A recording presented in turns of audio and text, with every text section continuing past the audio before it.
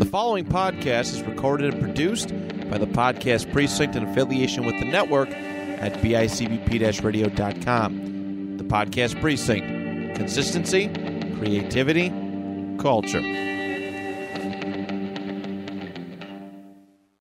Support from this podcast comes from our friends over at Wicked Memories. Ladies, do you like candles? Do you not like buying them at ridiculous prices? Guys, are you sick of your apartment and your room smelling like feet all the time and want it to be a little bit more presentable for when your parents or ladies come over?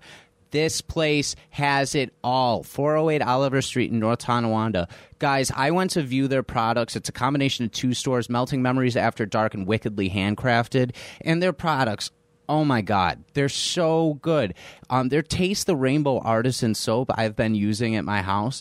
And some of the candles that they give smell so much like the actual product. Their honeysuckle one is delicious. So go check them out. They have in-store deals every Saturday that you can only take advantage of there. Mention my name over there as well, and they'll be able to give some more support to this podcast, and who knows, they might even throw you a discount or two. Just mention me. Wink, wink.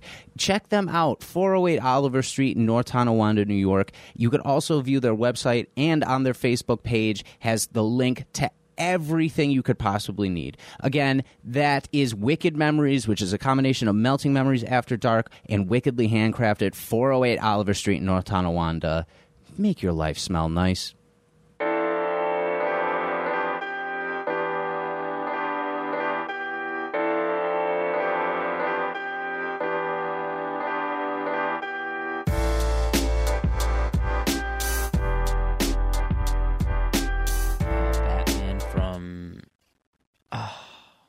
Comic. The one where the entire Justice League gets taken over and everyone turns into zombies. Oh, I can't remember which one that is. Yeah, there's art from that one, which is really cool.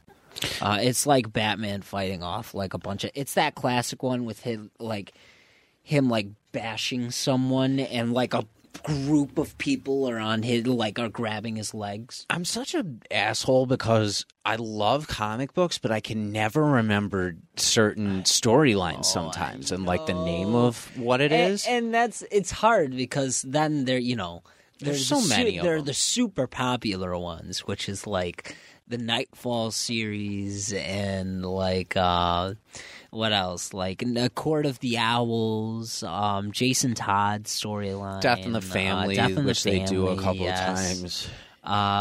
There's so many iconic storylines. Nightfall, Hush, which we were talking about before, just like iconic ones. Yeah, Long Halloween. Long Halloween is one of my favorites ever. That one's amazing. I love. What was the one with? I can't remember. It has it was by the same person, but the best way I could put it is the book is orange. Oh, do you know what I'm talking about? Yes. And then it had it had like a Christmas Carol thing to it, but with the villains. Because who was it? Like Mad Hatter or someone was the villain in it. No, was it Mad? I think it was Mad Hatter was like the villain in one of those. No, it was Scarecrow. Scarecrow. Yeah, I think it might have been Scarecrow. So like the first two things of it was that. I can't remember what that story was. I know. Who is the author of Long Halloween? Again, this is another thing where I'm like, I should know. I should know what it is. Like this is like my comic book lore. To be fair, I wouldn't know that either. We know strictly comic stuff. We don't know who the hell's writing this stuff for us. Yeah, exactly. Dark Victory. Dark Victory is the sequel to Long Halloween. That's right. No, wait, isn't that the one with Robin though? Yeah, I love that one. Yeah, I love that one. And that one was good because they did a good story or a good job with the story of Dick Grayson. That one has the Hangman in it too. The Hangman's like the big. Yeah, that's right. Yeah. I just love. So what was it? At the end of Dark Victory, the villains find the Batcave, but then fucking Robin's there and fights them all off. Jeff Loeb and Tim Sale are drawn by Tim Sale and written by Jeff Loeb. Okay, that's like. I need to start because people are going to start listening to these and think Jeff I'm an asshole. Loeb. Loeb. L-O-E-B. Like an earlobe, but it's backwards with that. By the way, welcome to episode 41 of Your Average Ordinary. We've been going for about 3 minutes, and I think Ben picked up on it. I think so, yeah. I'm your host, Dan Torres. Ben is back with me this week. Hello. This week, we're super excited because it's kind of a holiday for us because there's a new Batman coming out this week. Batman Haunted Knight. Sorry. Haunted Knight. Batman Haunted Knight is the one that's Christmas Carol style. That's right. Yes, that's the one. Because I feel like at times growing up, I just like every holiday or birthday, it was so easy shopping for you because I was just like, here's a new graphic novel that you can hold on to. Yeah. So I immediately got you started on all these good ones, and now neither of us can remember what the hell we read or what we're talking about. Yeah, it's either that or you get me a signed one and I want to read it, but like I don't even want to touch it because it's just like that's too valuable, you know? No, exactly. But this is I'm a big nerd. I'm a big old nerd. I think that's been established multiple times on this podcast. Of course. And I do a lot of Spider-Man talk a lot of the time, but Batman will always be my number one number one hero, anti-hero, vigilante, whatever you want to call him. The whole family will always be great. Growing up with that was cool because, you know, you saw an age where I can't be Batman, but I can be Robin for sure. Oh, hell if I wanted to do something like that. Yeah. You could even be Nightwing, I would say. Yeah. Yeah, absolutely. But Batman's always been ingrained in me because, you know, I grew up at the time where the animated series was going on the air. So with that being your first exposure to superheroes, how could you not fall in love with that? How could you not? And see, here's what's cool is we grew up with some of that. Yeah. But what me and John really grew up with was Justice League. Justice League and watching Batman that Beyond. every movie. Yeah, you and guys Batman got a Beyond. lot of Batman Beyond. Those were so good. So all we really saw of the Batman animated series was what we had on tape at the time, you know? So... those were the days. They were, Oh, my God. I remember rushing down every morning just to watch Justice League, and, I miss those days. Me too. There's such an innocence to that I time. know. And, I know. Knowing it's never going to come back is really hard, but I know. But you know what? You got to make the most of every single day. Especially this week has been just insane with the news coming out of the world and coming out of Ukraine, and you know, we need love more than ever right now. And we need agree. to be praying for those families affected and doing everything we can for them. And like, nation's got to intervene. Man. I know. They just this is crazy. It's insane. Yeah, I know. But you know, there are positive things. That's why we come here every Saturday. That's why we, you know, do our thing. Exactly. Talk so much shit.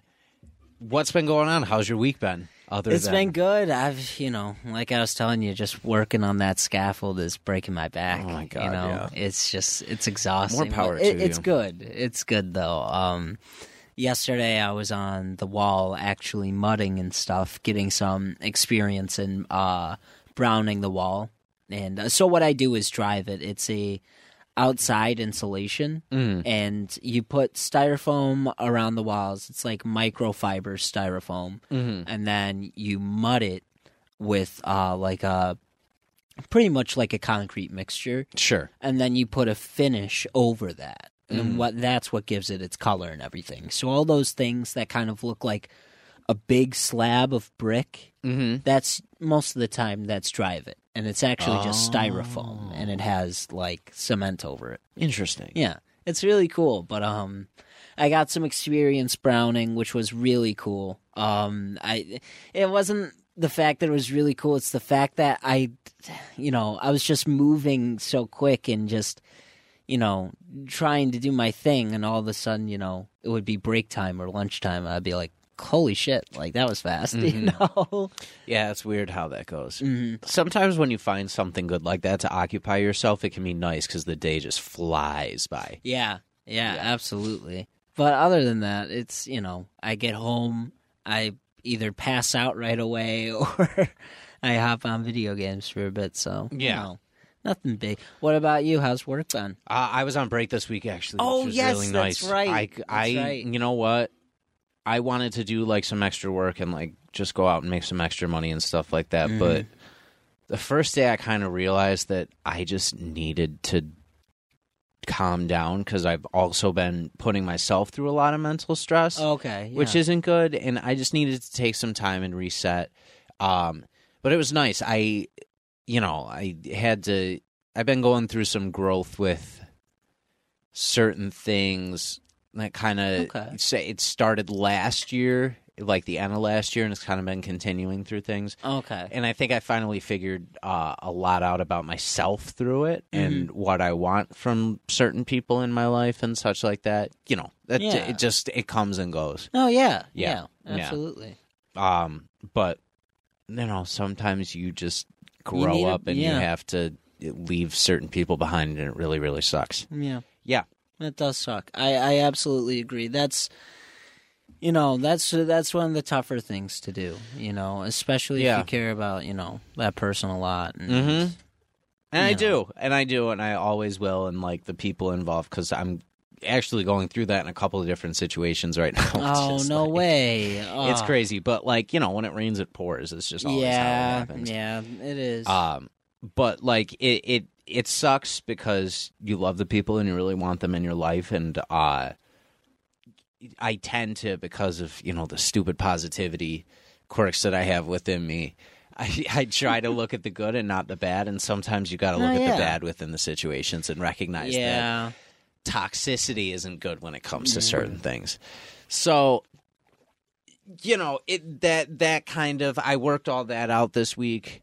I got to, like, catch up on a lot of video games. I was telling you I'm busting out Fortnite again. Yeah. And that's something I've talked about on this podcast doing for a long time. And I actually went from having 1 win overall in the game ever to busting out 9 this week. So bringing me to 10 total, including 1 this morning, which I was like so peeved. I was so peeved all yesterday because I played a bunch yesterday and I couldn't get anything done. And I think Thursday was the same. Thursday, I just kept getting really close and making stupid decisions.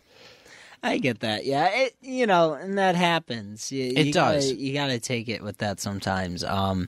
Have you been? So you've been playing with the new update and everything. Yes. Have you gotten Drake's map yet? Yeah. Oh, dude, my God. that's my incredible. favorite thing Isn't to get. Yeah, it's so good. Thing. So I meant to tell you this earlier. So I know you don't really like the MK, but if you get the gold MK... Oh, it's so good. Oh, it's a monster. It's so good. It's like butter. Well, it's not like that I don't mind using it, but it depends on... I'm such a loadout-dependent person because I need short, medium, long... And then sometimes I'll carry a special, and I'll carry either shields or health. Some people choose to carry both. I think that weighs you down, and it doesn't leave enough room for spots. And if you get in a shootout, chances are they're going to have health on them. Okay, yeah. Chances are they just are. Yeah, like, you can patch yourself up in some way. I always try to take at least 2 to 3 guns. That's a good, yeah. Like the way you So this would be my my like ideal loadout. Okay. Gold submachine gun. Okay. Right? Yeah. Gold, probably gold MK if I'm using my short range one as as my subby, because the Ranger I tend to use more to short to mid range, but I have made like 120 meter shots with it before. I've killed people across the map. Wow! With the Ranger. Holy shit! But if we're going that route, we have that. And then gold sniper if I can put my hands on it. Okay. If I can't get a gold sniper, then we're doing a gold firebow. Ah, yes. And then we're keeping either web shooters or a flare gun on you. Mm-hmm. And then either you're doing either a med spray ideally or shields. Med mist, yeah. The med mist is like it's OP. Oh, it's a lifesaver. It's so good. Even the chug juice. Sometimes if you could throw down chug juice and just run for a second, that can be the whole difference. I love what is it? Shield kegs. They could, but the thing about those, they could either make you or break you. If the enemy gets close enough, they'll start shielding up too. So it's like, fuck, I got to make this quick. So this is the thing I really love about Fortnite that I've noticed so far, and I think Apex is also the same way from what I've heard from it. When I played Warzone, the updates were barely updates existent on the fucking game. Yeah, there was nothing. Like they didn't do anything, and then when they did, they took out two of my favorite places. So my whole squad was left without places to jump. And then, they do that whole thing all the time where they're like, oh, we're going to cycle between quads, trios, and duos for resurgence. And you're not going to have the same options every time. It's going to change week to week. What the fuck? Why would you do that? So we're forced to play a battle royale with our squad. And then Vanguard came out, and for a while they had it that all of a sudden you could only use Vanguard weapons for certain things. That's right. I forgot they did that. Why would you do that? They changed it almost immediately because there was such a big backlash from it. But also that map barely changed. There was not a lot of difference within that. It was the same shit. Oh my God. The same shit within it. Yeah. And when I came back to Fortnite, when I first started playing Fortnite, it was in its probably in its its second prime season. Yeah. I had just started working at Panera, so what was it? That was a while ago, for sure. Maybe so. When did the game come out? 2017, 2018, probably 2016, maybe even. Hang on. I would say no. No, I can tell you the come exact year right now. Let's see. 2018 is when I was playing it. So it was probably about 4 years ago. 4 years ago, I really got back into it, and I was playing it. It was also when I was just starting to work at Panera. I was at Remington, and I didn't have a lot of hours, so I'd be sitting around most days. So, diving into Fortnite. Yeah. And the updates from then to now, it's a totally different game. 2018. Yeah. Wow. Yeah. It's a totally different game with it's totally different. Yeah, but it's gotten much better. There are great elements they've added to it. They change up certain weapons every month. They have new added items. They have with Spider-Man they put the Daily Bugle in there. The skins are cool. I wish I had played at the time when they had added Gotham City to it. Oh my God, that would have been amazing. They had the grappling hook, which is cool. It's a special weapon, and then they had a batarang bomb. Yeah. That was cool. I wish I could have gotten Batman skin. I know. I gotta get it. It's not the best Batman skin, but I saw it and I was like, it's fucking Batman. I'm getting it. I have to get the skin. Yeah, it looks very Batman versus Superman-y, but I'll take it. It does, yeah. It is what it is. I wanted to do that and then get Wonder Woman's wings and then float down as Batman with a smirk on my face. Yeah. But it's cool. I like the elements in it. I like that it levels up with you for the most part. Yeah. I've just been having a field coming from Warzone and the combat style in Warzone to this. It has just been a field day. For me. Absolutely. I love wiping out locations and just rolling up while two people are fighting and killing both of them. Oh, that's my favorite thing to do. Oh, yeah. And I always kill the one that's getting fired on. I kill the one that can't see me first and save the one that can see me. So I'm like, oh, I did the shittiest move to someone the other day. I did the shittiest move.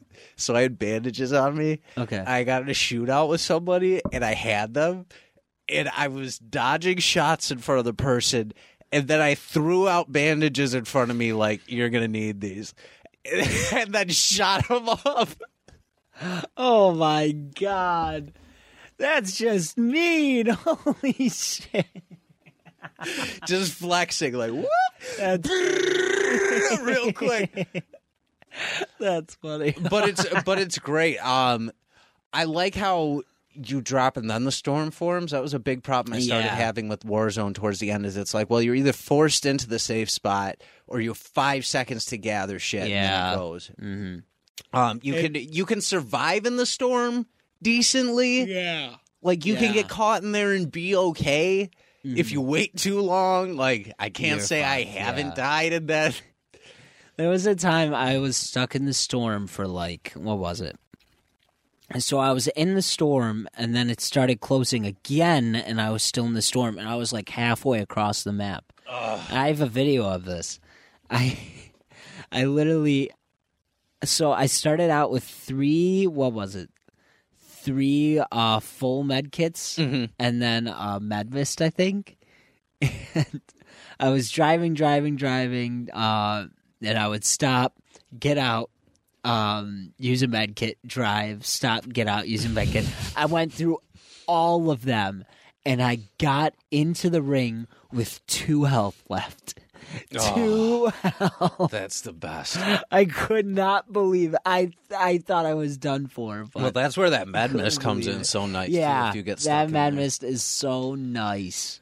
I also, I was just thinking of a sequence I had the other day, too. Oh, okay.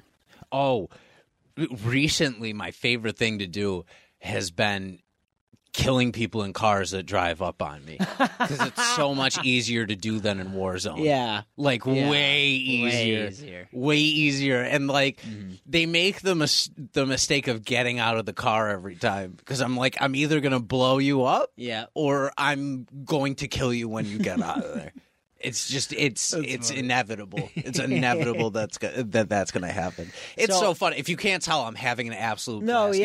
It's nice being able to win something too, because it makes it more fun. Yeah. Like knowing it's achievable and knowing you can keep doing it, as opposed to like playing Warzone over and over again. If you don't have a squad, you're like, by the end it was Resurgence and I'm playing with my squad, and that's the only way I could bust it out, because people either cheated.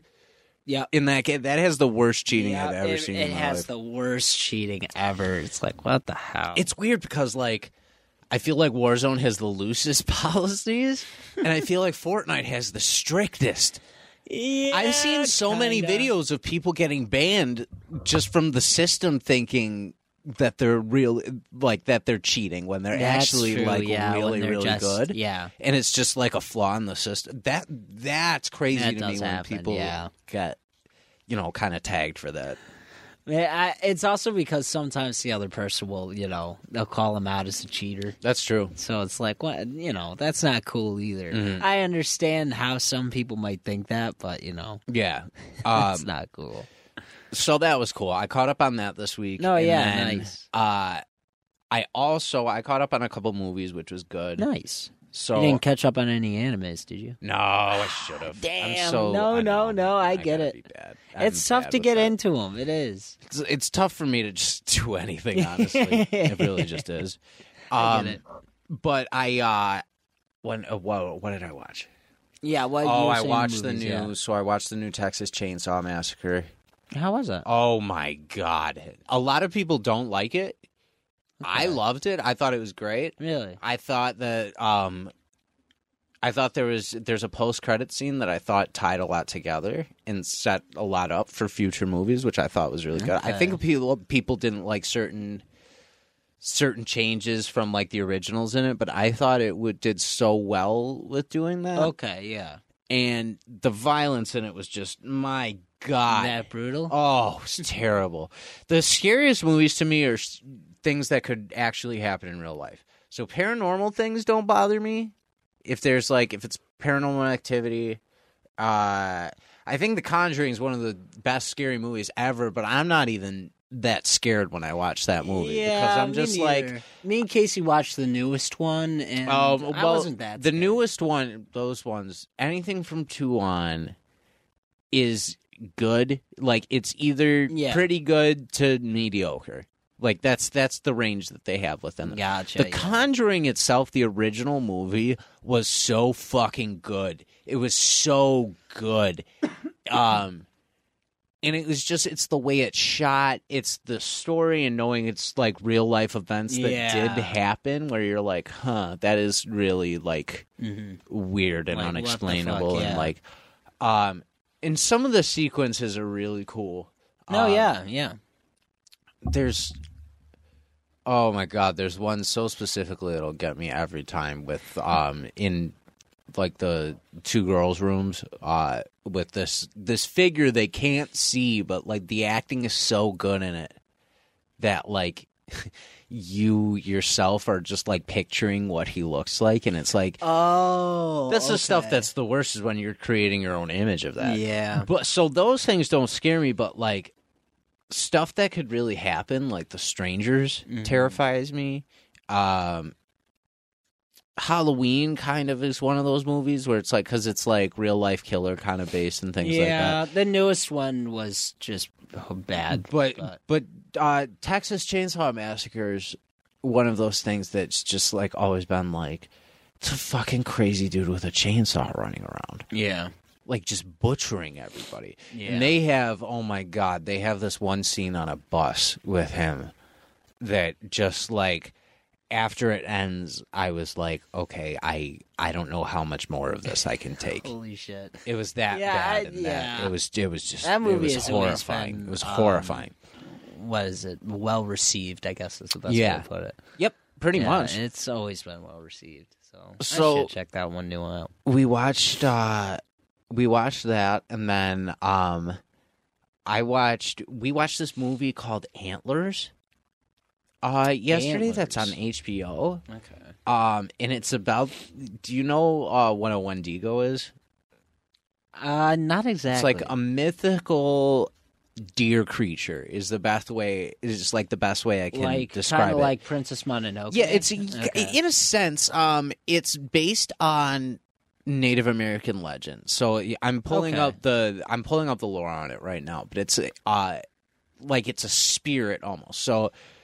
Wendigo is a mythological creature or evil spirit which originates from the folklore of First Nations based in and around the East Coast forests of Canada, the Great Plains region of the United States, and the Great Lakes region of the United States and Canada, grouped in modern ethnology. Okay. The Wendigo is often said to be a malevolent spirit, sometimes depicted as a creature with human-like characteristics which possesses human beings. The Wendigo is known to invoke feelings of insatiable greed and hunger, desire to cannibalize other humans, as well as the propensity to commit murder to those that fall under its influence. So it's cool. Damn. So it's like kind of like this deer creature. Okay, yeah. And it's like a super being, but you don't know that that's what it is at first. And it was good. It wasn't. I didn't like it as much as Texas Chainsaw Massacre. Honestly, I thought Texas Chainsaw was much better. And sounds like you caught up on a lot of horror movies. Kind of, yeah. It's weird because I saw a lot of people that like are casual horror film watchers that just didn't like it. Oh, yes. But a lot of the people that I really trust with horror movies, like two podcasts in particular, so Getting Scared Away with my friends Ricky and Rhiannon. Yes. I'm pretty sure they both liked it. If they didn't, then I'll retract that statement next week. But they both liked it, and on our network, we have a podcast called Damn That's Scary, and Micah from Damn That's Scary really, really, really likes the movie. So, like, those are two opinions I very much trust in that regard. Okay. And it kind of affirmed what I thought of it. I thought it was fucked up. Thought it was holy shit. fucked up. Maybe I'll check that out then. Yeah, if you want, watch it during the daytime. That's what I would say. Okay, gotcha. Watch that shit in the daytime. Yeah, because Casey loves. So I like horror movies. It's just most of the time now I just find them cheesy. Yeah, you know what I mean. Yeah, so I'll give it a watch though. I'll let you know what I think. Yeah. If I could get through the bus scene. Yeah. Oh my god. Yeah, I don't know if you will, dude. But yeah, that's all just leading up to the new Batman this week. I'm way too excited for that movie. So what, did you watch like the Dark Knight trilogy or anything like that? No, but you know what? I actually thought about watching 2 of the old ones today, 2 tomorrow, and then watching the trilogy this week. Oh, okay. Before going and doing that, just to catch up on everything. Yeah. But like I've kind of been reliving in the nostalgia of the old movies, which is really funny. I think this new era is great. I like the fact that they're going with a younger Batman. I think it's a good look. So, or like a visibly younger one. Yeah. Do we know anything about this Batman? Is this supposed to be like he's been around for a while? Is he just starting out? Like, I'm not sure. Yeah. I'm not sure where it's going to end up. And I think from I recently watched the church scene that they released from it. Right. Yes. Yes. Which just doubled my excitement for this movie because it's exactly what I'm picturing. And if you're not visibly like uncomfortable watching that, that's what they're gonna try and do. This isn't like comic booky, like wham bam pow Batman. Like we're not going there. We're not going to Justice League. That's not what we're doing. No, yeah. We're going to Gotham.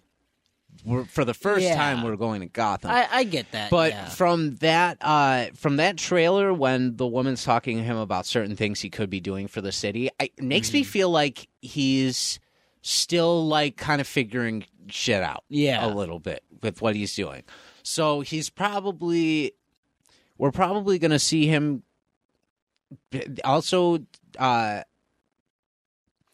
kind of linear with like the hits he takes from the villains. Okay. I would say he's maybe a year or 2 in.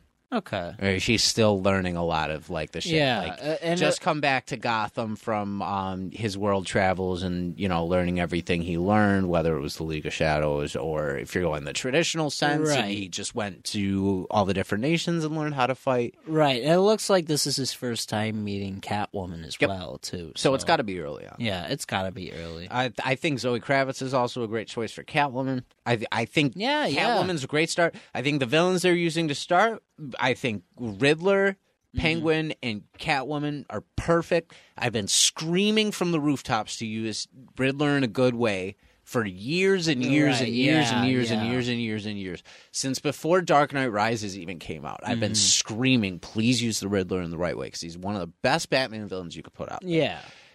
And how can you not be when the car pulls in and the guy comes out with the bomb strapped to his chest and an envelope on him?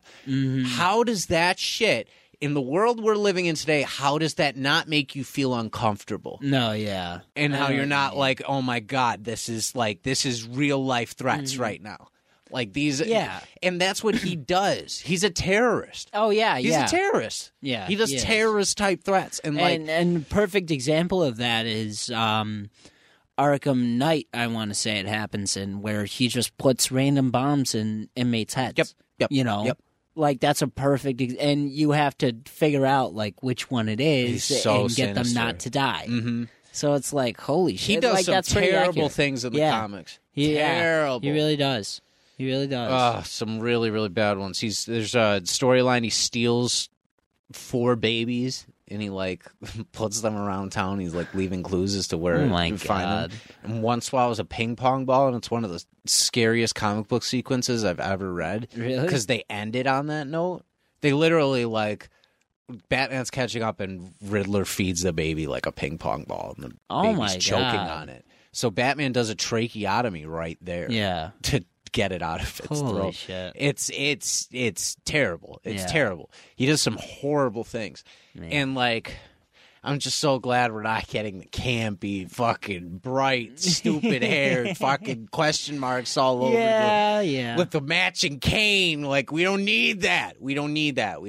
I know what you mean. You don't need that. Well, to be fair, that's how the comics always did it. He had the suit to go with it, the hat to go with it. But he's someone who he'll either put you in a riddle or shoot you with a machine gun. He doesn't care. He's the second most sinister villain in Batman, other than the Joker, and I'll die on that hill. The second most sinister. I say that word specifically. Yeah, Sinister, I would say. He goes after anyone and everybody for the smallest purposes. Ra's al Ghul has a plan for every attack he does, right? He does. There's always a greater good for the League of Shadows, and that's why he's doing the things he does. Yeah. Cobblepot cares about money. Right? That's Bane just wants to break Batman. Bane just wants to break Batman or to work for whoever he works for, or he's also in the terrorism category. Mr. Right? Freeze just wants to save Nora. To save Nora. Poison Ivy just wants to be left alone. She wants to be left alone, and she wants to conserve the environment. Yes, and she wants to say, yeah. That's an eco-terrorist right there. Is she like, she does Catwoman's things based on... lover. And she's a thief. Like, she's just a thief. She's in it for the thrill. She doesn't care about it. She's a thrill seeker. That's what it is. So then you're left with Riddler as the second most sinister villain in Batman. Yeah, there aren't really any other villains that, like, just do crimes just because, like... Who else is going to strap a bomb to someone like that in Batman? You tell me. Joker. That's the only other person. The only person I could think of maybe to do that is Two-Face to get out of something. Maybe, but that's also but even there's a motive for anything. That he has a motive. The coin decides everything he does. Everything. Huh. Yeah, there aren't really any other villains that are just like out to get the world. Yeah. Other than Riddler and Joker. Listen to the master, young Padawan. That's what I'm saying. Okay, son. So I want your opinion on this. Mm-hmm. The other day, I had Blake and Tyler yelling at me, saying that DC is second rate and is not as good as Marvel. It's not right now. The comics, though? The comics are they're way better. That's what we're talking. Tyler's saying DC in general is worse than Marvel. And I disagree with that heavily because the DC storylines are way better. And here was my example, too. Mm-hmm. I asked him what DC comics has he read. And he said, he read Green Lantern, Batman stuff, something. I think he said Green Arrow, something like that. And then I asked him, what did you read that's Marvel? And he said Spider-Man. That's it. That's it. That's it. That's who everyone knows. You have like cool characters like Thor and Captain America, but the most notable character is Spider-Man. Everyone's reading his comic from Marvel, and that's the only thing anyone will ever say most of the time. It's just Spider-Man. This is the advice I have with that, and this is what I have to say towards that. If you know, you know. Yeah, that's where we know. We grew up on the DC animated shows. We grew up on the comics. We grew up on absorbing any form of media we could get, DC wise, right? Batman Beyond. That's like a show for the ages. I'll go on record right now and say it, even with Miles Morales right now. Batman Beyond is the greatest superhero spinoff that they have ever done. I would agree. Ever. Yeah. Ever. I would agree. No Spider-Man 2029 or 2099 or whatever they did. No Spider-Man Morales. No Morales. I love Miles is a second. Yeah. He's close second. Honestly, he is my new favorite Spider-Man. I love Peter Parker. He's fantastic. I love Miles. He's fantastic. But he doesn't beat Terry. He doesn't. Yeah, he really doesn't. Terry's story is just, it's too good. It's the best. Yeah, it's too good. You have the old Batman leading a new Batman. Yeah. Exactly. The best of both worlds. The best combination of minds. And really, to think about it, there was the concept of the guy in the chair, it didn't come from there, but they definitely embraced it. You know what I mean? Yeah. Absolutely. It's just... it's so in depth, and it was so well written, and because it's Paul Dini and Bruce Timm, you're gonna be left with a masterpiece. Yeah, and to see how Bruce taught Terry. So, and here's the perfect example whenever I say that. And I always go back to this episode because I love it. There's an episode with Shreve. And like one of the best characters they ever made. He's so cool. He's so good. He's a scary character. Yeah. He says that he's going to, destroy the entire Gotham City unless Batman comes out and unmasks himself That's one of my favorite ones. turns himself in. And, they're trying to figure out what to do, and Bruce is like, because Barbara's saying the kid has to turn himself in, and he's saying, the kid has done too much for the city. I'm not letting him turn himself in. Mm-hmm. Like, there's no way that's going to happen. And then what? Terry goes out and he has that conversation with Max or something like that. He passes by his old house afterwards. Yes, that's right. And he goes to his and remembers why he did it in the first place. And then eventually he goes back to the Batcave in the Batman suit and everything, and he's ready to fight again. Mm. And he's talking to Bruce, and he looks at the computer screen and realizes, like, oh my God, the towers. That's how he's going to use this to fucking destroy the place. And then he takes off, but what's his name? Shreve puts that the English dialect changer or whatever. Yeah. He flips that back on, so he goes to tell Bruce, but it comes out as like Flamp of Gorgon now. Yeah. And he's like, what? It's like, kind of scary how well you just did that gibberish from the episode. How'd you remember the specific gibberish I don't know. They say? It was just so good. That episode is I used that amazing. Episode for inspiration for Koki when I did Koki. Really? Yeah, that was one of my inspirations for Alex. That's a good episode specifically. Yeah, that's a good one. I know Dad's favorite episode, and here's how you know it's good. It impacted like people older than us too. Yeah, it impacted. Dad's favorite episode is April Moon. April Moon. That one's such a good one too. And we have been saying forever we need live action Batman Beyond so badly. So badly. Maybe that's why I just want Robert Pattinson to play Terry. I just want. I think he'd be a great Terry, but like I just. No, yeah. I'm excited for the Batman. I am, but I'm just afraid they would fuck Batman Beyond up. That's what I'm afraid. And so I looked at it like this: if they fuck Batman Beyond up, like really bad, I feel it would really suck, but just like with Avatar The Last Airbender, it would make us appreciate the cartoon more. Yeah. You know what I mean? Because then, you would watch this movie and be like, oh, this is horrible. And what happened with Avatar? People went back and watched that and were like, this show's amazing.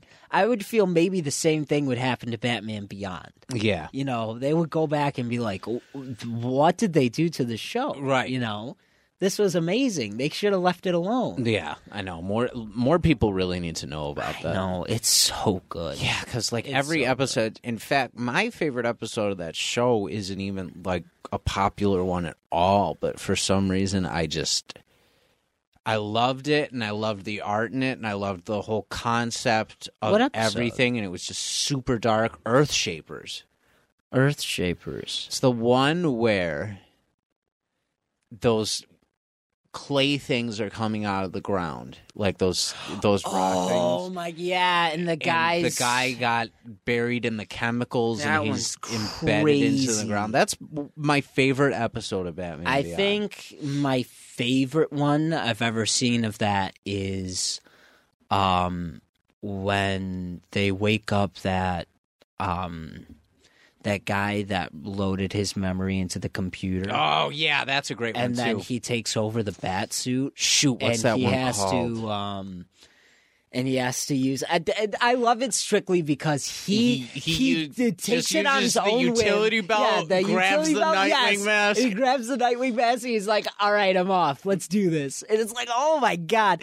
And of course, it always proves it's him. Not the fucking suit. It's him that's doing this. It's weird because that's like my favorite version of superhero suits is like when they're doing just enough to like hide their face. Yeah. Like that look for me, that's what I would do as a superhero if I was going to do something like that. I'd have a few things. Probably throw like a COVID style mask over one half of my face, and that'd be it. That's all you can see. Like, because it's just so simple, but it's like it shows that it's like it's the person. It's not what. Like Nightwing was always so cool like that because it was very like you could see most of his face except for the eyes. I liked that too. I also feel like I like the full mask too. I do too. I like features about each thing. Yeah, there's certain styles of things that I really really enjoy. But like something light was always the coolest for me. I like Gambit was always one of the coolest X-Men to me because of his outfit. He just had no mask, he had no whatsoever. It's more just street clothes, and he took the cards and he just like started chucking. That's funny you say that because most of the time people prefer like Wolverine without his mask on. Yeah. You know? But I like his OG suit. That's why I made that prediction that he's gonna have the OG suit in the new series they do, whoever it ends up being or whatever they end up doing. Okay. He's gonna have the OG suit, and I think a lot of people are gonna be really upset. But I think that's the only way. I think that's the only way you could redo him. I think I mentioned this to you. Do you know one time Hugh Jackman showed up in the Wolverine outfit at like a Comic-Con? Yeah, but no one knew it was him because he was too tall. Yeah. Isn't that fun? That's just hilarious. That's hilarious to me. Like that's what we've been waiting for, to see him in that costume forever, and then everyone's like, yeah, you're not him, you're too tall.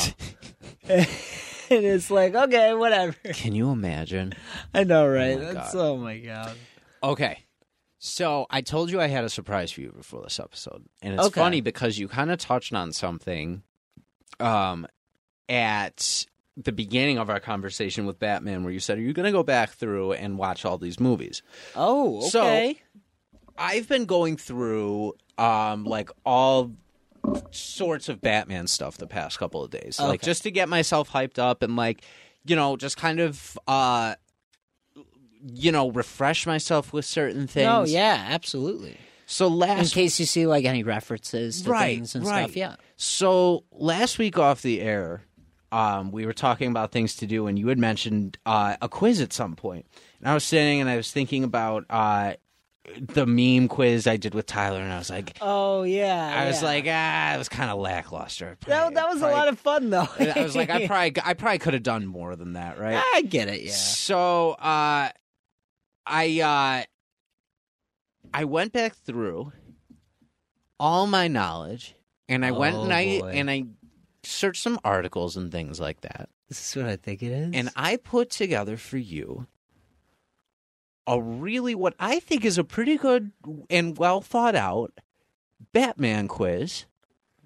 Okay. And it's 5 questions based on each major movie that we have. So you have 35 questions in total. Mm-hmm. And then I have 2 bonus questions for you. Okay. So there's a potential to get 35 points. Okay. Right? Okay. So so this is where it sweetens up, right? Okay.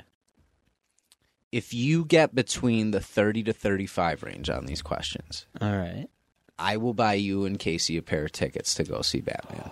Oh, interesting. Okay. So there are actual stakes in this one. Okay, there are actual For the first time in YIO history, we're playing for an actual prize. Okay. So you gotta get at least 30 questions. Yeah, at least 30 questions. I'll give you at least, so 29 and a half, so I'll give you the over. So 30, 30 or more. Yes. You can get. Okay. But it's based on, so there's... Got to get my knowledge up. In each movie category, and some of it's based purely on, you got to kind of guess certain things. Okay, yes, yeah. But some of it you'll be able to use some Batman knowledge for, I'm pretty sure. Okay. So there's 4 multiple choice based on each movie and 1 true or false. Okay. So, again, potential for 35. Okay. So I'll keep your score right here, too. Okay. Okay. Question 1. And we're starting with, to note, we're starting in movie order. So we're doing the original. So the first 5 are on Tim Burton's Batman. Okay. Oh, wow. Okay. Ooh, but some of these, so I know you haven't seen the old ones in a long time. So you don't. So don't worry about certain things with this one. Okay. I kind of made this one a little bit more open for you because I know it's past your age range. Yeah, it has been a while. I've seen that movie such a long time ago, though. Okay. So question 1. Okay. As development for Tim Burton's Batman began, studio executives were still married to the campiness portrayed in the 1960s show. In fact, CBS was the only studio that expressed interest, and only if they could make a Batman film entitled what? A, Batman and Friends. B, Batman versus Michael Myers. C, Batman in Outer Space. Or D, Batman the Musical. One of these is a real title that they tried funding. Oh, wow. Okay. For the movie? For the movie. Okay. So to kind of put that in layman's terms, the 1960s show was, it was very pow, boom, like all that this. was Adam West funny Batman, right? So instead of going a darker route, studios were still married to that idea. So I'm going to say A, Batman and Friends. Ooh, so we're starting off rough. You got the first one wrong. I knew it couldn't It's have okay. been that. What was that? It was C, Batman in Outer Space. It seems so bizarre now with how successful Batman is that they would want to go so campy, but that's what you got to remember. Batman in Outer Space. No idea what the concept would have been, what they would have done, anything like that. I have no idea. That's just insane. So, okay. So you got no points so far, but it's okay. 0 points. That's one off the board. You just gotta tighten it up a little bit. If we were playing golf, I'd be winning. Yeah, exactly. Okay. Question 2. Okay. The first draft of the Batman script, written by the legendary Tom Mankiewicz, featured the involvement of more major Gotham City characters, including Robin, the Penguin, and which major crime boss? Ooh. Is it A, Salvatore Maroni, B, Carmine Falcone, C, Roland Daggett, or D, Rupert Thorne?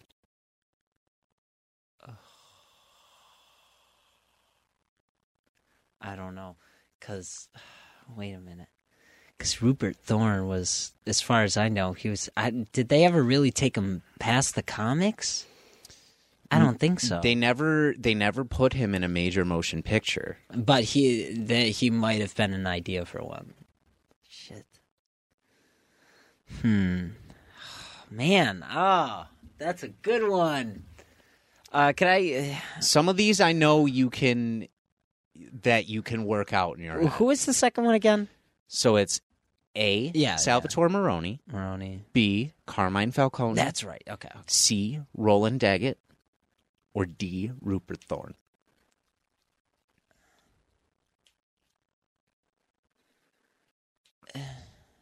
Just real quick. Mm-hmm. Who was in Batman Begins? Was it Maroni? Or was that Falcone? Wasn't that Maroni? I'm not sure. Ah, you fucker! Okay. Oh my god. Okay. Go with your I'm gut. gonna say Carmine Falcone. Oh, bad. Was it Maroni? It was Rupert Thorne. Oh, it was Rupert. It was Rupert Thorne. Carmine Falcone was in Batman Begins. Yeah. Okay. And Sal Maroni was in Dark Knight. Oh, that's right. Okay. Roland Daggett, they only used... So he was thinking of toying with Rupert Thorne. Yeah. Rupert Thorne was going to be one of the original Batmans in the first concept of... Which I would have loved to see. That would have been really I think cool. it would have been really cool for them to put him in major media. See, I didn't think it was him because I think, I only think of him in the comics and in the show. I've never seen him outside of that, So, damn. Okay. That's a good one. Start going with your gut. Okay. Because you ignored your gut on that. And you knew it. I really knew did. It. You knew that one. That was your first instinct, and I know that's what you wanted to say. Yeah, that was interesting. Okay, so 0-2, but you're going to, regardless of whether we get the major prize or not, we're still going to work through this. Yes, we got this. We got this. All right, so question 3. Okay. Although Michael Keaton ultimately ended up with the role, many of Hollywood's biggest stars were considered for the role at the time. Which of the following actors was not considered for Batman at the time of production? Okay. Was it A, Bruce Willis, B, Bill Murray, C, Pierce Brosnan, or D, Harrison Ford? I'm going to say B, Bill Murray. That's the weird one, right? Yeah. Believe it or not, Bill Murray was once considered for the role of Batman. Damn it, really? Bruce Willis is the one that never was, and I think it was just because it was Bruce Willis. Ben, what did I just tell you? Well, the thing is, that was the first one I heard, so I was like, okay, that's kind of a weird choice. But then I heard Bill Murray, I was like, what the fuck? Yeah, that's right? weird. It's a weird one. Wow, but when I was really? the website I read, they also said that they were like, yeah, we can't believe it either, that he was ever, but they were going to tap him for that. Over Bruce Willis? Over Bruce Willis. Wow. All right. Wow. But Bruce Willis was like, I think he was past that time too. I think he really started hitting the stride a little bit later than when they would have been producing those movies and stuff like that. Okay. All right. So let's go to the other side of the coin. We just did Batman casting choices. Right, yes. Jack Nicholson was the studio's first choice for the Joker. Okay. But not the only option. Which of the following musical superstars was considered at one time to play the Joker? Was it A, Prince, B, David Bowie, C, Freddie Mercury, or D, Steven Tyler?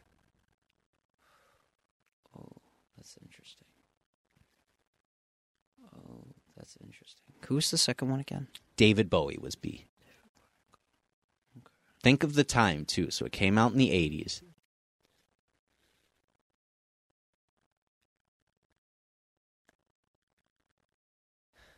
Fuck. I don't want to get this wrong. I think I know it, but I don't want to get it wrong because if I'm thinking right, he's also friends with Tim Burton. And that's how... No, wait a minute. No, that was something different. Okay, that's something different I'm thinking about. Shit. I know you can get this one. I believe in you. Oh, my God. See, I'm thinking Steven Tyler because of that stupid grin he has. That would be a really good Joker smile. I'm going to say, okay, can you read the choices one more time? I'm sorry. Is it A, Prince, B, David Bowie, C, Freddie Mercury, or D, Steven Tyler?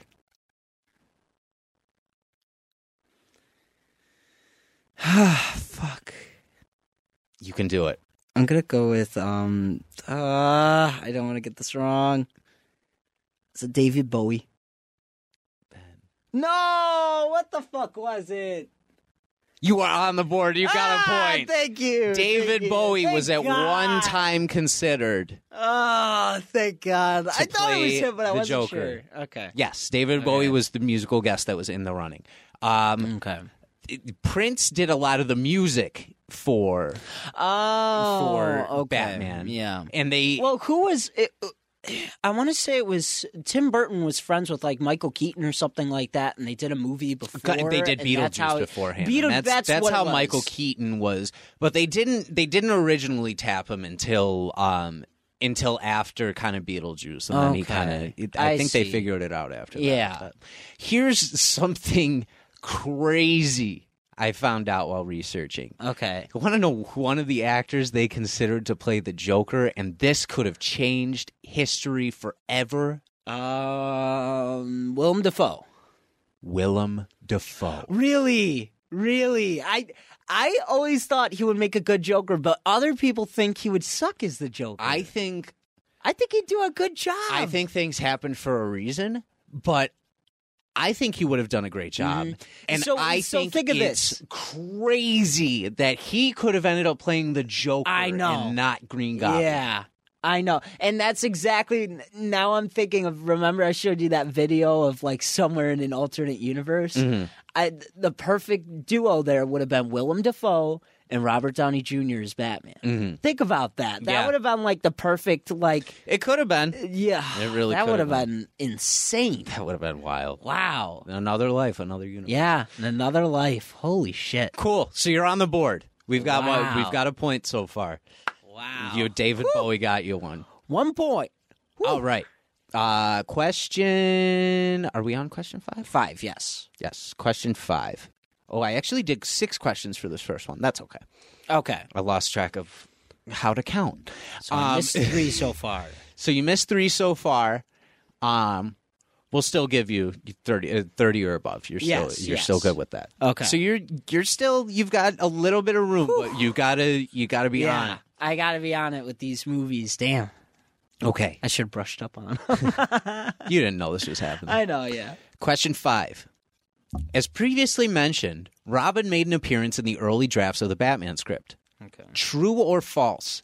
At one point early on, producers were heavily considering casting comedian Eddie Murphy for the role as Robin.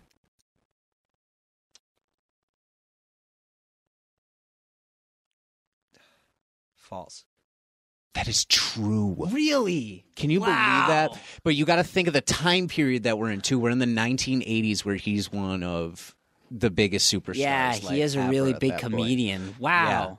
Yeah, but because there's 36 questions now, you have leg room. Plus, we got those 2 bonus ones at the end. Too, that can put you over. Okay. So you're good. So kind of expect some of the unexpected with these ones. Yeah, wow. You know? These are based on some of, like, the crazy choices that would have been so weird. That would have been seriously. So Eddie Murphy is Robin. Wow. Yeah. I was just thinking of him with the mask on and then the mustache. Yeah. Hey, Batman. Like, just doing stupid things like that. That would be amazing. Oh, my God. So stupid. All right. Question 6. As you can imagine, the first Batman movie was massive for its time. Of course. In fact, in its first 10 days, Batman became the first movie to make this amount of money at the box office. Is it A, 10 million, B, 50 million, C, 100 million, or D, 1 billion? Think of the time period again and what could have been where cinema was at the time. What was the first one?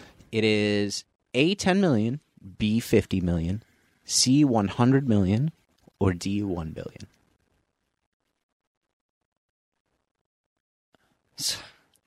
Sorry, one more time? You're fine. I'm just trying to... 10 million, 50 million, 100 million, and 1 billion. Think of how much movies cost to make, first of all. Think of where we are. Yeah. Think of the time I'm going to say A. Ooh, Ben. Really? It was $100 million it made at the box office. It was the first that's a lot more than I expected. to make $100 million that they ever had. $100 million? Yeah. Because I thought Dark Knight Rises... Oh, no. But at the time period, you got to think, Batman, Tim Burton's Batman was the first one to do that. I thought it would have been less money because he said things cost less. That's fair. That's fair. Damn. Okay, you're okay. We need to go on a 31. We need to go on a 31 question I got streak. this. 31 question streak. Let's do this. To get the major prize. But if not, you still get street cred for whatever you end up doing. Okay, so let's move on to Batman Returns. The script itself I know this a little better. A little better. The script itself was inspired by 2 episodes of the 1960s TV show which saw Penguin make a bid for mayor. However, the original version had Catwoman and Penguin teaming up to do what in the original script? A, search for buried treasure. B, murder Harvey Dent. C, rob the Gotham Bank. Or D, break the animals out of the Gotham Zoo. I'm going to say C, break into the Gotham Bank. This one I could not believe they even put into existence. It is A, search for buried treasure. You have got to be kidding me. That was a storyline? Why would they possibly do buried treasure? Oh, my God. Buried treasure. That is so unlike Penguin. Why would or Catwoman. I don't understand what they were thinking with that original. Wow. But it's weird. What is that? Yeah. Oh, my Lord. So we have, we can go on, it's 30 or above. No, We've gotten 6 wrong. Let's see. We can go on a 30-question streak, or we can afford to get 2 more wrong, and you got to get the bonus ones, right? Okay. That's what we got. Well, yeah, we'll see what happens. Yeah, we'll see what happens. Okay. So let's face it, as actors, we can be a little bit critical of our performances. We can, right? Yes, we can. But this major actor from the film, Batman Returns, claims that he has never once seen the final product of this movie. Is it A, Michelle Pfeiffer, B, Michael Keaton, C, Christopher Walken, or D, Danny DeVito?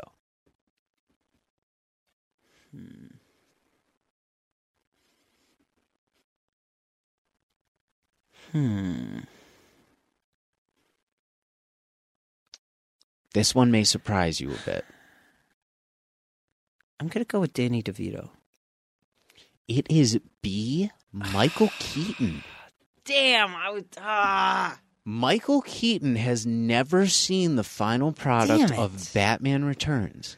Of Batman Returns? Really? He revealed on Mark Maron's podcast what a loser. on an episode that he never saw it, and it's because he was doing a real estate deal that he needed a lot of money for, and he only did the movie so that he could afford the real estate deal.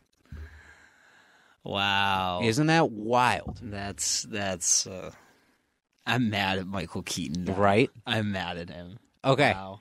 We get no wiggle room anymore. Yeah, I have no wiggle room. I thought I knew more about the older movies. No, Holy you're good. shit. I'm also throwing trivia at you that's very different than like wow. Than like the actual movie. Right, I'm giving you yeah. kind of like more facts about the movie, right, like, behind the scenes. But I didn't want it to be. Wow. I wanted it to be kind of different. No, not yeah, based on like Batman. Yeah, movies. absolutely. Okay. Speaking of Danny DeVito, we were talking about him before. Yes. He definitely earned his paycheck in this movie. His makeup alone took 2 hours in the chair to get done. Not only that, but to create the iconic mucus that he's spewing throughout the movie, DeVito used a combination of red and green food coloring and what else? A, mouthwash, B, milk, C, Jell-O, or D, baking soda.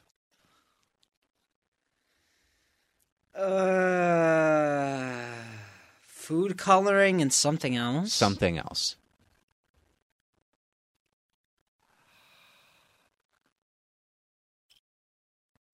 Thinking of something that would look mucusy. Or sound mucusy. Yeah, think of like the consistencies too and would be, as an actor, what you could use. Sorry, read the choices off again. So you've got A, mouthwash, B, milk, C, Jell-O, or D, baking soda. I can't remember. Do we see the mucus? Yeah, he kind of like it's around his mouth like the whole movie. You just see like that kind of glop. Oh my god. I want to go with my gut, but I don't know. Go with your gut. Go with your gut.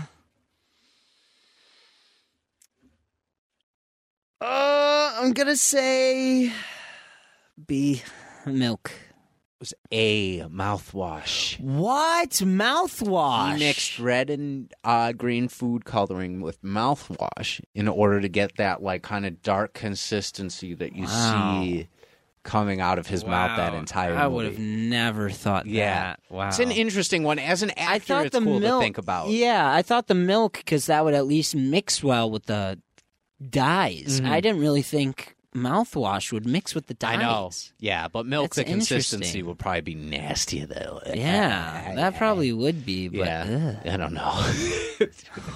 mouthwash? All right, so we still only have 1 point on the board. We need to get you some more points on the board here, buddy. Oh my god. It's okay. It's okay. Failing miserably.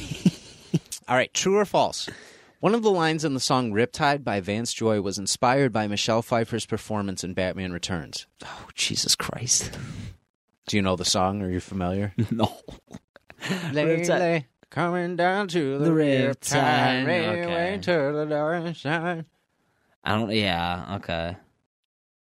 So, are there choices for it? Nope, that's true or false.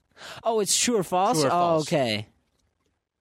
That one of the lines in that song was inspired by her performance in Batman Returns. I'm going to say true. It is true. We got another point. Closest thing to Michelle Pfeiffer that you've ever seen. Oh, yes. That's based on, true. that's his image of her from Batman Returns. Oh, wow. That's what he said was like the hottest thing to him as a kid was her in that outfit. That's funny. Mm-hmm. So, okay, we got 2 up there. 2 points. Yes. Yeah, 2 out of 10 so far. I missed we're 8. Good. We're doing good. We're doing good. I'm proud of you. It's a hard quiz. I'm giving you a hard quiz. Yeah. Okay, so question 11. I was expecting questions about the movie. I know, like, you were. You know, like behind the scenes. I know. Damn. Okay. So, question 11. The iconic last scene of this movie features a shot traveling upwards of the Gotham City skyline with a shot of the bat signal and Catwoman reappearing to confirm that she lived at the end of the movie. Okay. The shot was iconic, but at a price. How much did the final shot cost to film? Ooh. Okay. A, $50,000, B, $100,000, C, $200,000, or D, $250,000. That's specific. Fuck, that last one is super specific. It threw off my choice. I'm gonna go with my gut. Is it? I'm gonna say $200,000. It was $250,000. Oh my god! I knew it was too specific. That shot. I knew it. That shot alone cost $250,000. Wow! Holy shit! Thousand. Damn! Holy shit! Mm-hmm. $250,000. Wow! For one shot of a movie. That's wild. And then I'll get to some of the things later on, but some of the things I just learned while reading up on this stuff, I was like, holy crap. Like that's so weird. That's insane. Oh my god. Yeah. I also read that Tim Burton was originally scared of Christopher Walken. He's like, I don't want to cast him because he creeps me out. That's funny. Mm. That is funny. Oh my god, it's great. Oh man. Okay.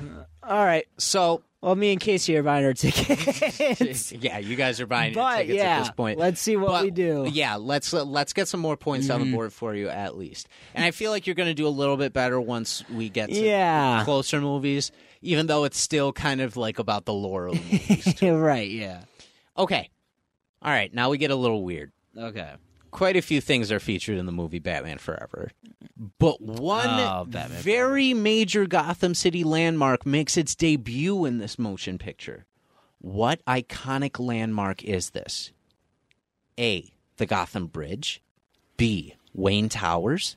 C, Crime Alley. Or D, Arkham Asylum. I'm going to say C, Crime Alley.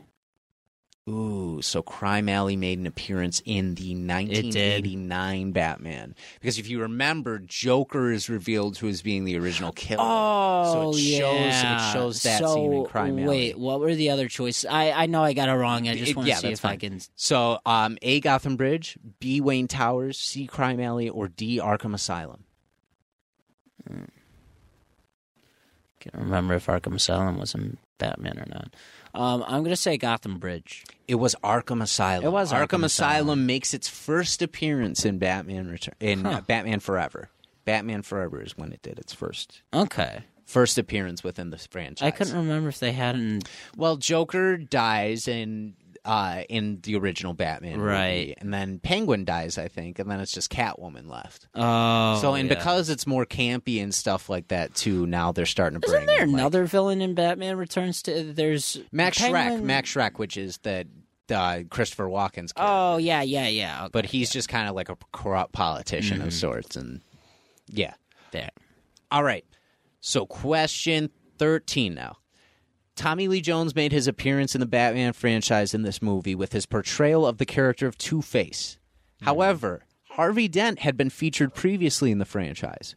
Who originally portrayed Harvey Dent in Tim Burton's Batman? Oh, God. Is it A, Billy D. Williams, B, Denzel Washington, C, Tom Selleck, or D, Robert Redford? C, Tom Selleck. It is A, Billy D. Williams. I have no idea who that So Billy D. Williams, I wish you would have asked me because you probably would have known. Oh, okay. Billy D. Williams is the original Lando Calrissian. Oh, really? Yes. Oh. So he was Harvey Dent in the first movie. Huh. They originally wrote Harvey Dent back for the second movie, but ended up not using him. Yeah, not casting him. Not using not casting him, but they didn't write him not using him in general. They didn't write him into the movie. Okay. And then when it came time for Batman Forever, this is interesting. Joel Schumacher didn't want Billy D. Williams in the cast. He didn't think he was right for it. Okay. But Billy D. Williams, in his contract for Batman, had it that if they ever did Harvey Dent or Two-Face again, they had to offer him the part. So they bought out his contract for it. Oh, so he got paid to not be in the movie. Wow. But he still... Well, smart move on his part. Yeah. Because he probably took home a great check for that and for not doing anything at all. Yeah, absolutely. Mm-hmm. Wow. That's a smart move. But yeah, he wanted Tommy Lee Jones instead. He thought Billy D. Williams didn't fit the format of the movie that he was looking for. You know, Tommy Lee Jones isn't a bad cast either for Two-Face. Yeah. Like at the time, he's not a bad cast. Yes. Yeah, I agree. All right, question, what are we on, 14? Yes, 14. Yes, 14. Question 14. Jim Carrey was not the studio's original choice for the Riddler. Executives were convinced that they could get this actor to play the role. However, he was still upset about being denied a role for a previous Batman film and turned the studio down. Who is this actor? Was it A, Michael J. Fox, B, John Cryer, C, Robin Williams, or D, Charlie Sheen? D, Charlie Sheen. Ooh, so close. He seems like a guy that would hold a grudge. Robin Williams. Really? So, this was a cool story that I read while doing this. Apparently, and this goes back to an earlier question I presented. Okay. When they were casting Batman, they were looking for options as the Joker. And Robin Williams was extremely interested in playing the Joker. And he was up for contention. But they wanted Jack Nicholson. Jack Nicholson was their first choice for playing that. Yeah, honestly. Robin Williams wanted the part so bad, and was desperate to be in this movie, and they denied him the Joker. Wow. So they went back to him to play the Riddler in this movie, and he said no. I don't know if it was out of pride, out of spite. I don't know what it was. If you just wanted to do the Joker specifically and not the Riddler, Yeah. That's interesting. But he decided, because they had turned him down previously, that he wasn't going to do it again. I understand that, but at the same time, that's a little petty, I feel. You know what I mean? In a way, definitely. At least they thought of you for the role, you know? At least, I don't know. Yeah. I guess I would be upset if I went in for Batman and they said I couldn't do it either. Right, exactly. You know? All right. So, we're back to true or false. Okay. True or false? Batman creator Bob Kane was once quoted as saying that Val Kilmer was his least favorite Batman. True. It is actually false. Really? It is his quite favorite? the opposite. He was quoted as saying Val Kilmer was his favorite Batman in the franchise. He said that when he wrote Batman, that's the character he imagined. Val was Kilmer. that portrayal of that.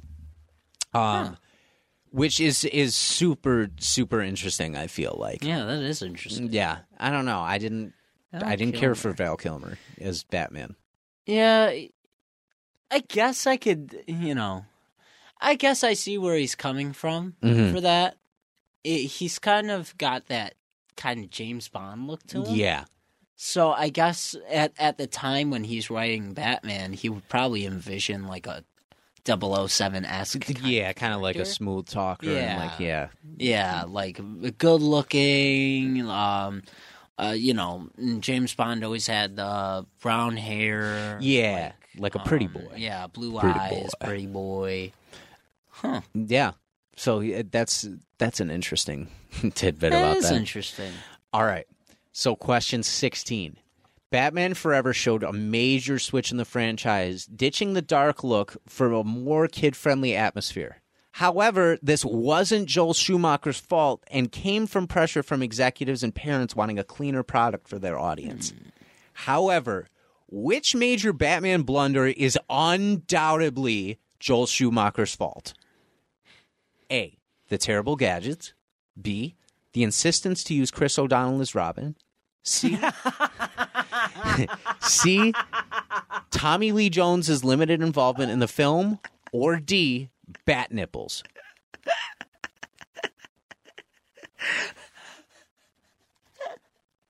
Those are all such good choices. I have no idea. Fuck.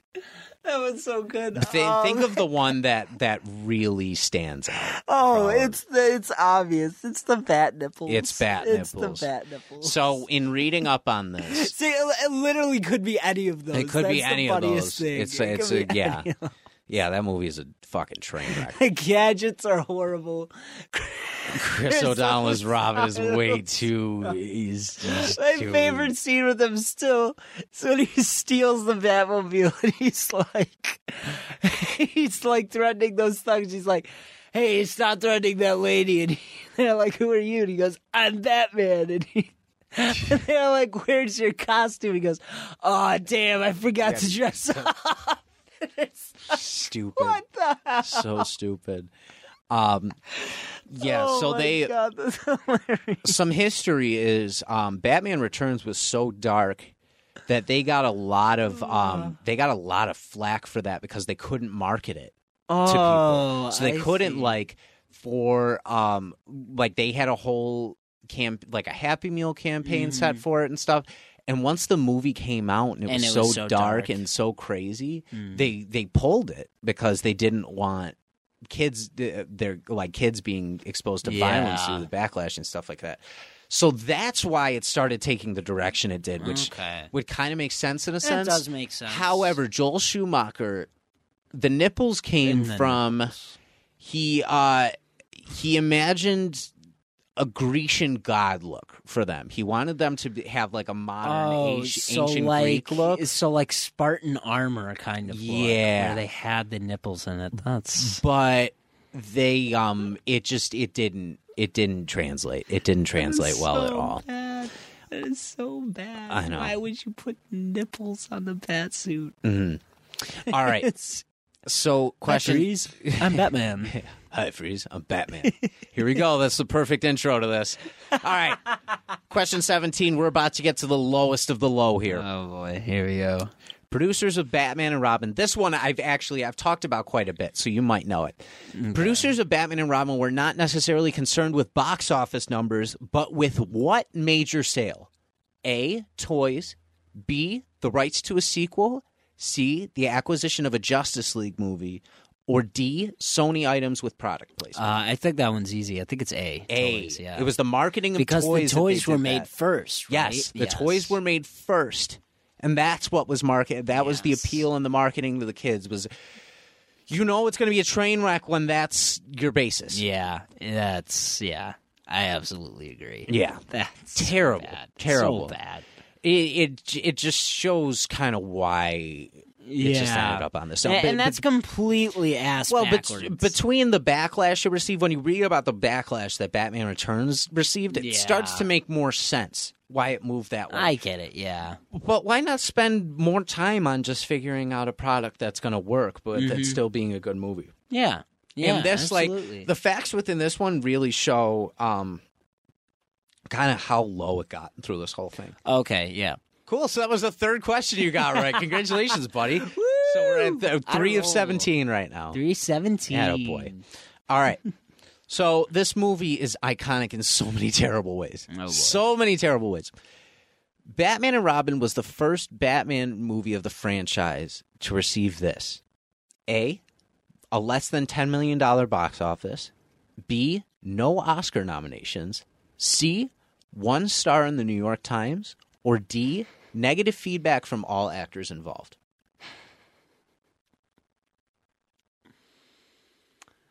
I'm going to go with kind of the out-of-box one. I'm going to go with D.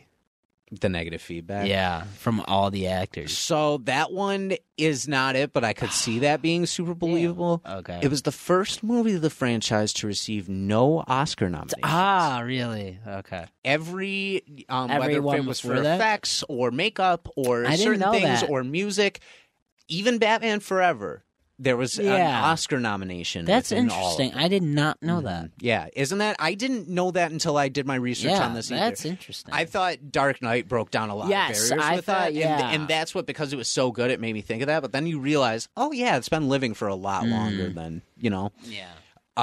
Good. So that was a hard one because the movie. So I made it hard on purpose though. No, right? yeah. Because the movie is like. Also, this movie's so bad, you gotta make it so that it's believable answers because it's so tragically bad. Holy shit! It also received all the supporting cast got nominated for Razzies in that. Really? Which I don't know if you know what Razzies Not are, exactly. but they're the opposite of Oscars. They're your worst performance in the movie. George Clooney missed it. Everyone else got nominated for a Razzie. And they created a special category that year and put it in. Sometimes they put they put in like a special category, and it was worst destruction and endangerment of human, or biggest destruction and endangerment to human life. And it just but it wasn't like, I read it and I laughed at first because I was like, oh, they said that this was a threat to people's health. Yeah. And that's not what they meant. They just meant it as the most destruction within a city in that movie. Oh, I see. They should have brought it back for the Superman movie or for Man of Steel because they would have. Should have, yeah. They would have got it 9 times out of 10. Destroyed all of a damn state. For no reason. Okay. All right. So things weren't all that bad. In fact, one band went on to win a Grammy for a song written for the Batman and Robin soundtrack. What is the name of the band? Is it A, R.E.M., B, the Goo Goo Dolls, C, Smashing Pumpkins, or D, Coolio? I'm going to go with the most famous one out of that, the Goo Goo Dolls. Close. So all these artists were on the soundtrack. But the Smashing Pumpkins were the ones that received a Grammy. I've never heard of I can't remember which song they won it for. You would recognize some Smashing Pumpkins stuff if you heard it. Yeah. They do a lot of really good. Okay. They do this one that's like, disarm you with a smile. Can you like they want you to? They use it for a lot of sadder sequences. that sounds familiar. I used to be a little boy. Billy Corrigan, who actually bought TNA and was one of the owners of TNA for a really long time. What's the TNA? Wrestling company. Oh, yes. Okay. Wow. Okay. True or false? Or no, I actually skipped one. Can't skip them. Can't skip them. Okay, so we all know stunt work can be quite creative, right? Yes. But interestingly, during a making of documentary for this movie, this actor spoke of not ever working with Arnold Schwarzenegger while on set for Batman and Robin. Who is the actor? Is it A, Uma Thurman, B, Alicia Silverstone, C, George Clooney, or D, Chris O'Donnell? I'm going to say... Think of the question, too. Yeah. We all know stunt work can be quite creative, but interestingly, during the making of documentary, this actor spoke of not ever working with Schwarzenegger while on the set of Batman and Robin.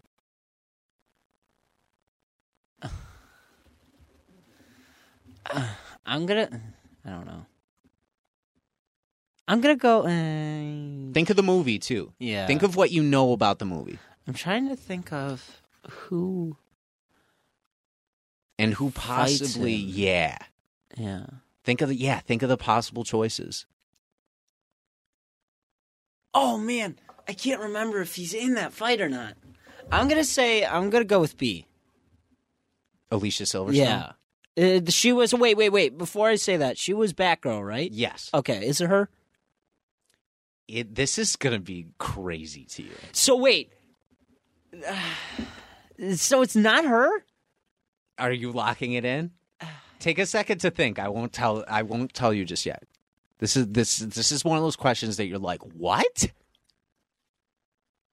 it's that outrageous, then I'm gonna go with George Clooney. Oh, so close. Oh my God! Really? Chris O'Donnell. Oh God! Never worked with Arnold Schwarzenegger in person once. While you know what? Because he's not part. He's not part of that Mr. Freeze fight, is he? He is. He is. It was a stunt double. They used Arnold's double for all the scenes that he interacts with Arnold Schwarzenegger. Schwarzenegger was never once in the same room, and he realized. Wow. He realized it watching, and he was like, Schwarzenegger wasn't there for that scene. He didn't do that. And then afterwards, he was like, oh, I never actually worked with him at all. That's funny. See, I was going to say him because I didn't think he fought him at all because he was trapped with Poison Ivy most of the time, you know? So I was going to say him, but then I remembered he was in that Freeze fight, so I was like, it can't be. That was all a stunt double. Wow, holy shit. Crazy, right? That sucks. Crazy. You know? I know. You're thinking, hey, I'm in a film with Arnold Schwarzenegger. Kind of. I never met him, though. Yeah, kind of. Only kind of. Only kind of, yeah.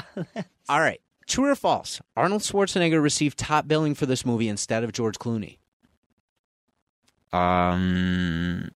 I'm going to go true. True. It is absolutely true. You got to think of where we were at the time, too. Yeah. It's 1998 or 99 when this movie comes out. It's Schwarzenegger season, baby. Oh, Terminators are all in full swing. Predators in full swing. Arnold's the biggest superstar in the world. I need your clothes.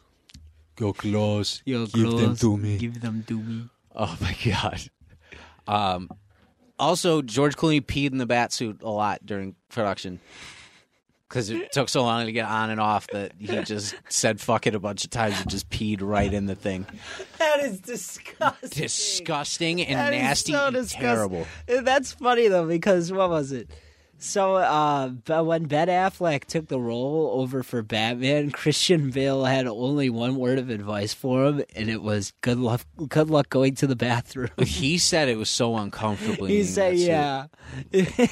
From what I saw. So funny. No, but there's that famous interview with Ryan Reynolds and what's his name, Jake Gyllenhaal, where they're in that interview for the space movie or whatever, and they ask him like, "Is it great filming a movie about space because you get to wear your socks and stuff like that?" And they're like, "Oh my God, it is!" Yeah, and they like start really freaking out and. Was it Ryan Reynolds was saying, like, by the end of the day, I'm just ready to go home. And I'm like, can I just go home in this? Yeah. Like, is that fine? Can I leave? That's so funny. All right, so we're at, what? That was 4? So we're at 4 out of 21, right? Was it 4 out of? Yeah, I think so. Yeah, we're at 4 out of 21. Oh, no, wait, yeah, 4 out of 21. And I noticed we're about to catch back up because I only included 4 for Batman Begins, and I don't know how I did that. But we're about to be right at the margin again, so we'll be back at 25. So we'll be all right. Okay, so we're through the pit of despair. We went through the really bad movies. We got through all that. All right, I know a little more about these movies. So we're on the good side. Yeah. It's in Chris Nolan's hands now. Okay. So which of the following films served as the major inspiration for the movie Batman Begins?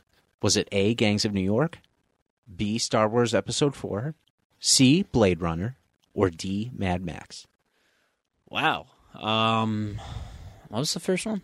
Gangs of New York, okay. Star Wars Episode 4, okay. Blade Runner, or Mad Max? Wow. I have no idea. I'm gonna say, thinking of kind of what it was like. I want to say Mad Max, to be honest, but I think it's actually what was I gonna say? Blade Runner. Yes, Blade Runner. It is C, Blade Runner. Yes. Yeah, Blade Runner. It fits it better. Yeah, you got to remember how futuristic that Blade Runner looks. Yes. And kind of like the time period and the zone it's set in. Mm-hmm. So that served as like that style is what he wanted Gotham to look like. Yeah. Mad Max is apocalyptic, so like exactly. You got less of that. Episode 4 I just kind of threw in there. Gangs of New York is a historical film. Gotcha. So Blade Runner is the most that would be like Gotham out of all of them. I also gave you a gift, and I put 2 true or falses in this section for you. Thank you. All right. Whew. True or false? The tumbler found in Batman Begins is a real-life model of a military Bearcat, and a special license had to be obtained from the military in order to use this cart for the movie set. Ooh. Interesting. I'm going to say true. It's actually false. I mean, that one's super damn. elaborate. This is even cooler to me. They built the Tumbler from the ground up. Oh, it's a real thing, though? They built it, yeah. Wow, that's cool. They built it themselves. I only said that because, in Dubai, they have the hover bikes. So I was like, I could see it being a thing. Yeah. Damn, that's interesting. Okay, but it works in everything? I think so, yeah. I'm pretty sure it's a working, that's it's cool. a full working full working everything. bike. Yeah, that's sick. Mm-hmm. All right. Which of the following Bat gadgets is based on real-life military technologies? Okay. Is it A, the grappling gun, B, the cape, C, the batarangs, or D, the sonar bat collar? The sonar bat collar. Oh, wait. The bat collar? The collar, like the one that he uses hang for... on. Yeah.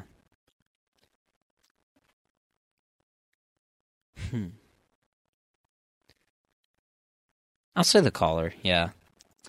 It is B, the cape.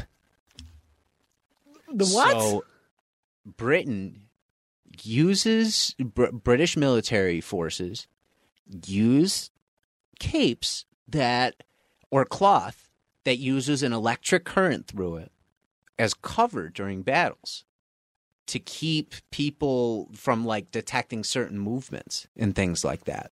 Oh. So they run the same way the cape works, where the current makes it do certain things. Yeah. They do that same thing with those. Isn't that wild? Wow, that is wild. That's Holy so shit. cool. That's...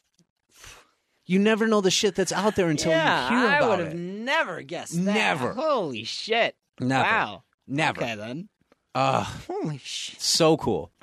That is cool. What the fuck? I know. It's wild. All right. That is wild. Wow. So true or false? Chris Nolan oversaw every shot of the film himself to keep it current with the storyboards and didn't use a second unit whatsoever for this film. Do you know what I mean by when and I not say exactly second what unit? A second unit. So a second unit is, you know how sometimes they'll have the director and then they'll have the AD do shots somewhere else with people. I see. Yeah. So it was all one unit. So it was just Chris Nolan's unit. I'm gonna say that's true. It is true. Yeah. He overshot every shot of the film himself to make sure that it was current with everything. I definitely believe that. Yeah. Yeah. That just shows the attention to detail and how yeah. amazing he is with that. Absolutely. Okay. Time for the masterpiece. Got 10 questions left. The one that won the Oscar. So this was the first superhero movie in general to win an Oscar, right? And that's for a good reason. Obviously, I can't remember. I'm pretty sure it's for sure. I'm pretty sure it is. I'm pretty sure it's the first superhero movie that got that actually won an Oscar. Yeah, this is not a movie podcast. It is not a movie podcast. All right, so it's time for the masterpiece. All right. At this point, Nolan's attention to detail in these movies is undoubted. However, Nolan made cinema history by being the first director to film scenes in this format in Dark Knight. Is it A, 4D, B, fourth shot, C, IMAX, or D, multi-view? So, what is the fourth shot? It's like four different angles across a room of a studio. So you use it would be in each corner, so that you could get yeah. Well, what was the last one? It's 4D, fourth shot, IMAX, and multi-view. What's multi-view? Multi-view is so that the director can view everything at the same time and just kind of pick and choose.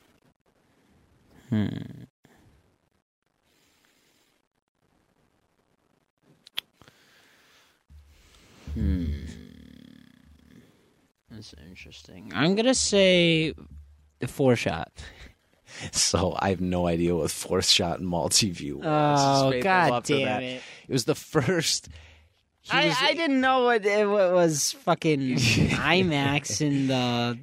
He was the first director to film scenes in IMAX format with IMAX cameras. For the big screens. Oh, so that it cameras. Yes. Oh. So that it specifically could be viewed for larger screens. Okay. That makes sense. So scenes like the opening bank shot were filmed specifically in IMAX so that like people could get the full. I thought like the style of shooting is. Really I know. I was like, I had to throw you off. So 4 shot, I was thinking like, okay, 4 different cameras. That makes sense. Mm-hmm. All right, you dick. So the things. I didn't think of that on the spot too. I'm like, what is it? Okay, so the things that could have been. We all know superhero crossovers are very rare, but this Avenger came very close to playing Harvey Dent at one point in time. Who was the Avenger? Is it A, Chris Evans, B, Jeremy Renner, C, Mark Ruffalo, or D, Paul Rudd? Ooh, I'm stuck between 2 of them there.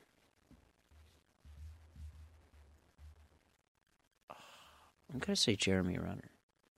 It is actually C, Mark Ruffalo. Those are the 2 I was stuck between. Mark Ruffalo. I wasn't sure if it was him or Mark Ruffalo. Was very, very close. Damn. To playing Harvey Dent in The Dark Knight. I thought Aaron Eckhart did an amazing job, though. He did a great job. Could have done better than he did. He did in a that great movie. job. Yeah. Wow. Okay. All right. So, question. What do we have? You asked me 3, I think, so far. Three from this one? Yeah. No, two from this one so far. So this is the third. Okay. So we're on question 28. Okay, so as if the excitement for this movie couldn't have been enough, the iconic opening bank heist scene was shown to audiences in certain theaters before this movie in IMAX. What was the movie? Was it A, Inception, B, X-Men Origins Wolverine, C, Mad Money, or D, I Am Legend?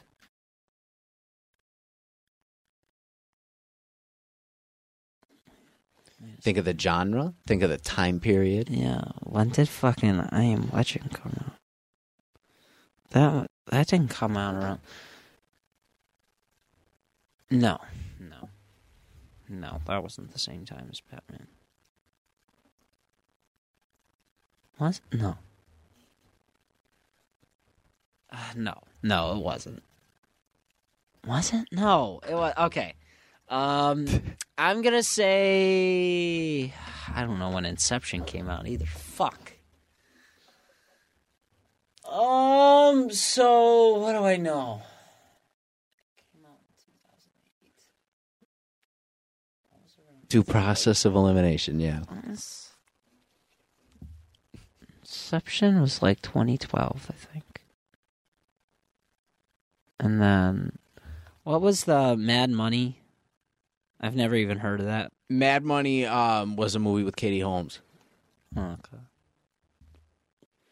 Katie Holmes. The original Rachel Dawes. I'm gonna, yeah.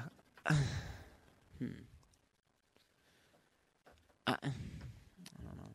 I'm gonna say, I really don't think it's this, but I'm gonna say,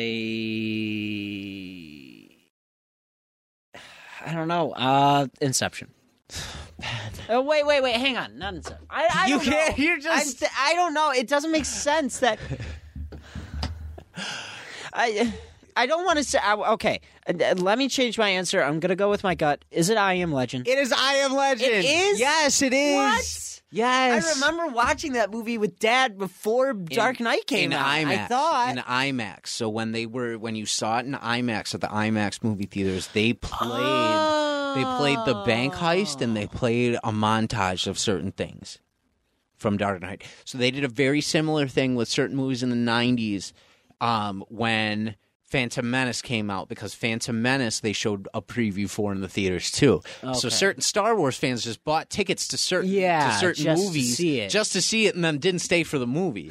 So I Am Legend might have seen a few sales based on that. And you know what? That makes sense because they had that scene in I Am Legend where it's on the billboard. Yes. And it's that Batman v Superman thing. Yes. You know? Yep. Wow. That's cool. Yeah, it really is. See, I was glad. So it was. They both came out around 2008. Around that time, I Am Legend came out a little bit before. Dark Knight, because they showed the preview in that. So you think you figure it came out probably a year before. That's why I didn't think it was a part of it, is because it came out before Dark Knight. So I was like, there's no way they came out around the Yeah, they time. used it as a marketing. Yeah. They used it as a marketing thing. That's surprising. Yep. Okay. Yeah, good job. Thank good job. You went with your gut. God. I know it was hard, but I was struggling over here. You should have seen me. I was stroking out. All right. True or false? The Dark Knight received 8 Oscar nominations, shattering the record for most by any comic book movie at the time. True. That's true. True. That's 100% true. Absolutely. The record holder before that was the movie Dick Tracy. Really? Really? Yep. You remember watching those shows? Oh, my God. Those are the best. You look back at, like, some of the racist characters they I put know, in. right? Joe Jitsu. Oh, my God. Go, Gomez. Carol, please. Oh, Go.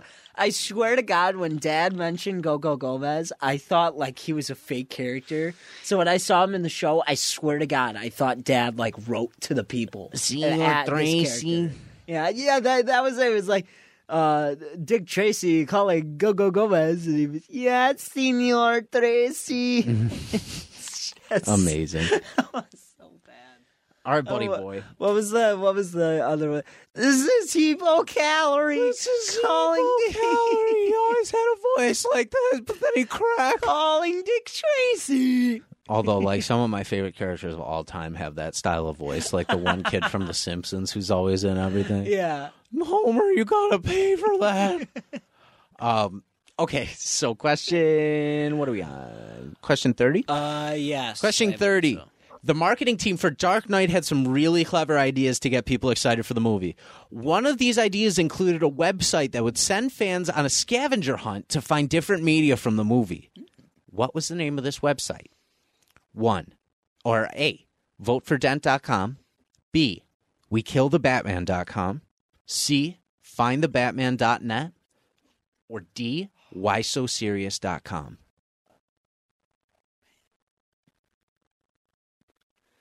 I'm going to go with what sounds the most obvious. Is it C? Oh, you're so close. It was D, WhySoSerious.com. Why so Got to think specifically that movie. Like, they marketed it specifically really so it would be. I think a better thing would have been Vote for Dent. I think it would have been cool. That would have been a cool I made all those other ones up so you know it's coming from a Batman head's mind. That was cool. Yeah, that would have been cool name. But that also came from, so they put up a Harvey Dent website with a campaign. Oh, did they? So that was one of the marketing things they did. They put up a Harvey Dent website with a campaign, and then the website got vandalized one day. Oh, no way. By them. Oh. No, by them. By them? That was the marketing technique. Vote for Dent, and then all of a sudden smiles are written all over Dent's face and like things like that. So it got vandalized. So they did shit like that. So they did WhySoSerious.com, and you follow these scavenger hunt things, and you got like exclusive pictures of the Joker or like exclusive clips and stuff like that. Cool. And you got to remember, we're in 2007, 2008. Right. So it just wasn't blowing up. Right. Like this is, but it wasn't blowing up, but it's also like, it's one of those things where if you found out about it, it's the coolest thing in the world. That's an Easter egg. You're finding an Easter egg, like, on the internet of that shit. Like, that's cool. Like, now everything gets leaked out in 5 seconds. Exactly. Yeah. Someone else is going to do it, and then you could look like 5 minutes later, you know? Exactly. Yeah. Cool. All right. So last but not least. All right. One of the crowd favorite scenes from Dark Knight Rises is Bane's appearance at the football stadium. Shown wearing heavy winter wear throughout the stadium. What major weather event was this scene filmed during in real life? A, a hurricane. B, a heat wave. C, a tornado. Or D, a snowstorm. I'd say a snowstorm. So they did this scene wearing heavy winter clothing in the middle of a heat wave in Pittsburgh. Holy shit. Can you imagine filming that scene that day? Holy shit. So they were wearing this hot-ass winter... Like, fall over and I have no idea. Wow. But they, like, those actors had to have stayed hydrated. If you're an extra on set that day, God bless you. Because that's a day. Wow. That's a terrible I'm one. surprised there's, like, no sweat on him. I know. Scene. It's crazy. Amazing. Their fluffers did a good job. Oh, my God. Plus, the fucking football player shot. That must have been exhausting. Exactly. Oh, my God. Yeah. That's an incredible scene. It's such a good scene. Running and then all that turning around and everything's just destroyed behind him. You know, actually, fun fact, my old science teacher, Mrs. Newbegin, her husband was a guy in that crowd. Oh, really? Yeah, remember how they're doing that slow pan across the crowd? Yeah. I guess one of the people in there is her husband. That's cool. Yeah. It's really I'd love cool. to be a part of something like that. That would be so cool. All right. So, Bane's theme in this movie, Deshi Basra, is an actual word for rise in what language? Is it A, Swahili, B, Mongolian, C, Kinyarwandan, or D, Moroccan?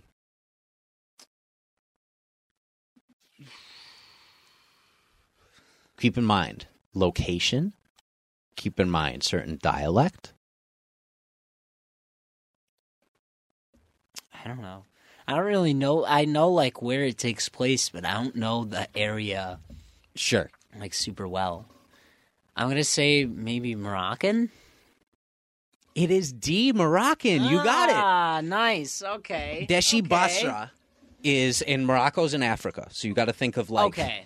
And it's close to Egypt. So you think desert, you think that area. Yes, okay. Right. So now it makes more sense, Yeah, right? that does make more sense. So Deshi Basra is the Okay. actual phrase for rise in Moroccan. Okay, cool. So they used it very wasn't just cool. a Dark Knight thing. It's a real, and I think that's really cool. Like the authenticity that chant. appears to that. Isn't that what they chant when he's climbing out of Yes. the fucking cave? I love that. It's so good. That's so good.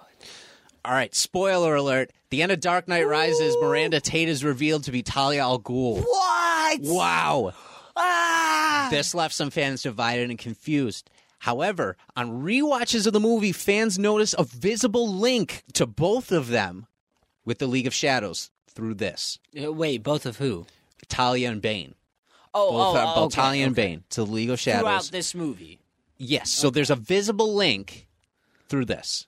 Is it A, a triangular scar, B, a mutual hand gesture, C, League of Shadows initials on the wall of Tate's office, or D, repeated lines throughout the movie? Repeated lines throughout the movie.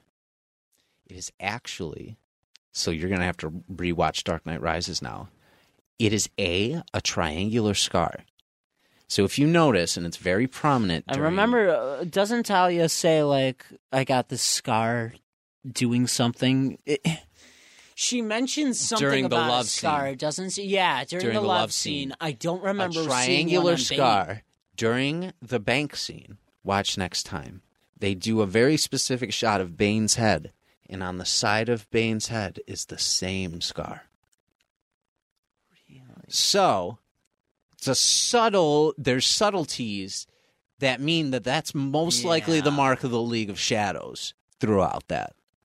But Talia, to be fair, does some of her lines are kind of references to certain things that that Raz said in the first movie are similar to it and things like that. that. I thought it was similar lines, but And you notice that like certain people are like, "Oh, there's a rat among everybody in that scenes," and Talia's always among the crowds in those scenes when something's happening. Is it during the scene where Bane just walks straight in, just grabs the guy and kills him?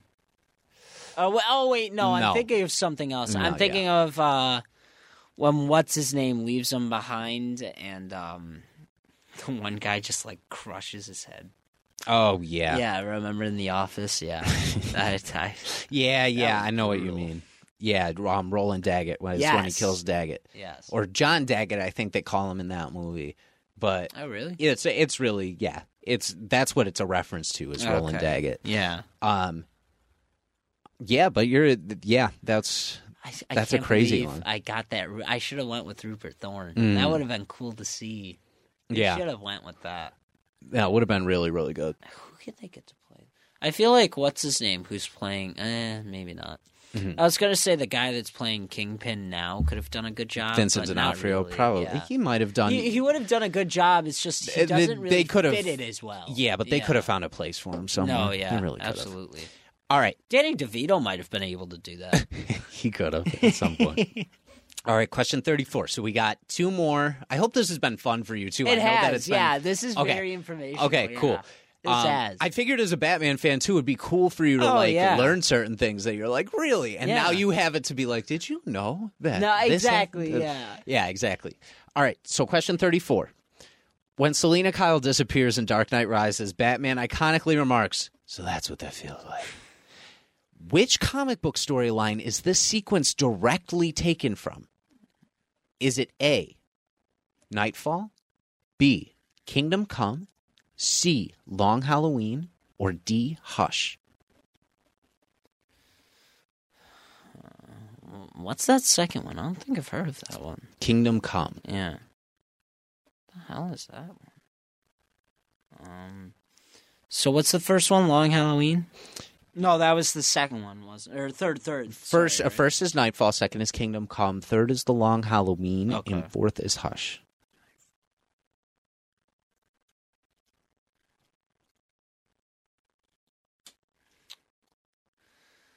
Doesn't happen in Hush. Doesn't happen in Long Halloween. Yeah, see, use process of elimination for this one, I feel like.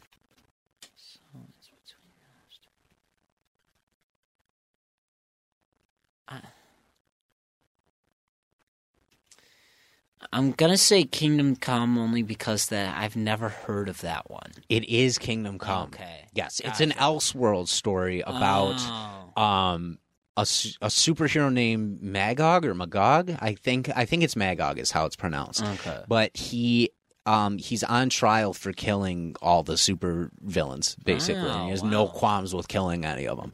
Okay. But that's what that's taken from, is a sequence between Catwoman and Batman from that story, which is very, very cool. So that's a very little known comic book one that they threw in there. Yeah, because I don't remember her being in. Was she even in Nightfall?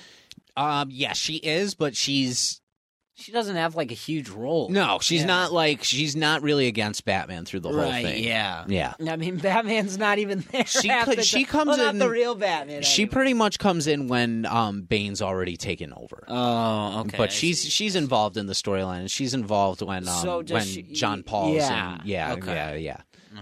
that. All right, question 35. True or false? The actual plane used in the movie by the CIA operative to transport Dr. Pavel later crashed almost a year after the film was released. Dr. Pavel, wait, hang on. The opening sequence, with Bane. Oh, yes. It later crashed? That it later crashed a year after filming.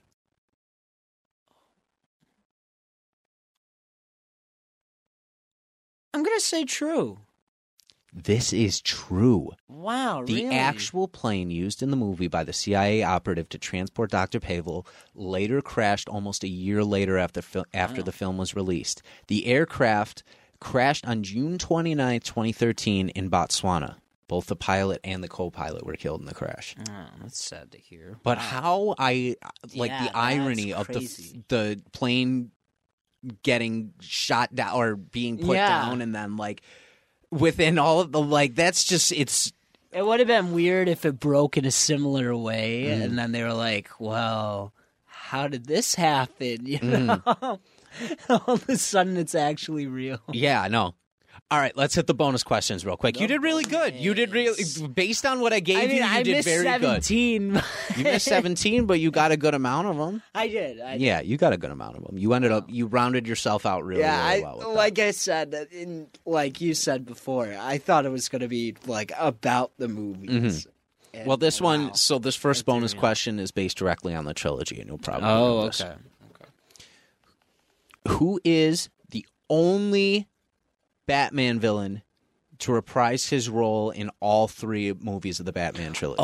I don't know the actor's name, but just it's Scarecrow. It's Scarecrow. Yeah, it's Scarecrow. Yep. Scarecrow is the only villain to make an appearance in all 3 of them, which is very cool. I think it's great. I think the way they used him in those specifically was very, very well. I love that last scene with him. That you think we're gonna be cast out into that frozen wasteland? We'll take death. And he goes, so it's death. by Exile. And he slams in. So good. I love that. Death by Exile. So it's Death by Exile. Amazing. That's great. All right, and the final bonus question I have. All right. So we all know actors do screen tests through their whole thing. Right, yes. Robert Pattinson, for his screen test for Batman, was put in a Batman suit, worn in another movie. Only one previous Batman's costume would fit him, and that is the one he used for the screen test and as the working one before receiving his actual costume. I think I know this. Which Batman's costume did he wear? I want to say it was the original the Batman, the suit. I think. Wait. Is it that one? Who was the guy that did the Batman? Or the first one, Batman. Michael Keaton? Michael Keaton, yes. So you got... Oh, wait, hang on. No, because he's coming back. Wait. We've got a lot of suits. So are there choices? Well, you think you've got... Just from the previous Batmans, you've got Michael Keaton, you've got Val Kilmer, you've got George Clooney, or you've got Chris Nolan. Think of height with Robert Pattinson, too. Yeah. I thought I knew this one, but I don't think I do anymore. So wait, hang on. What movies did Val Kilmer do? Other than Batman Forever? Or... No, I was thinking, Batman Forever. He did Batman Forever. He did Batman Forever. And that was the one directly after Returns.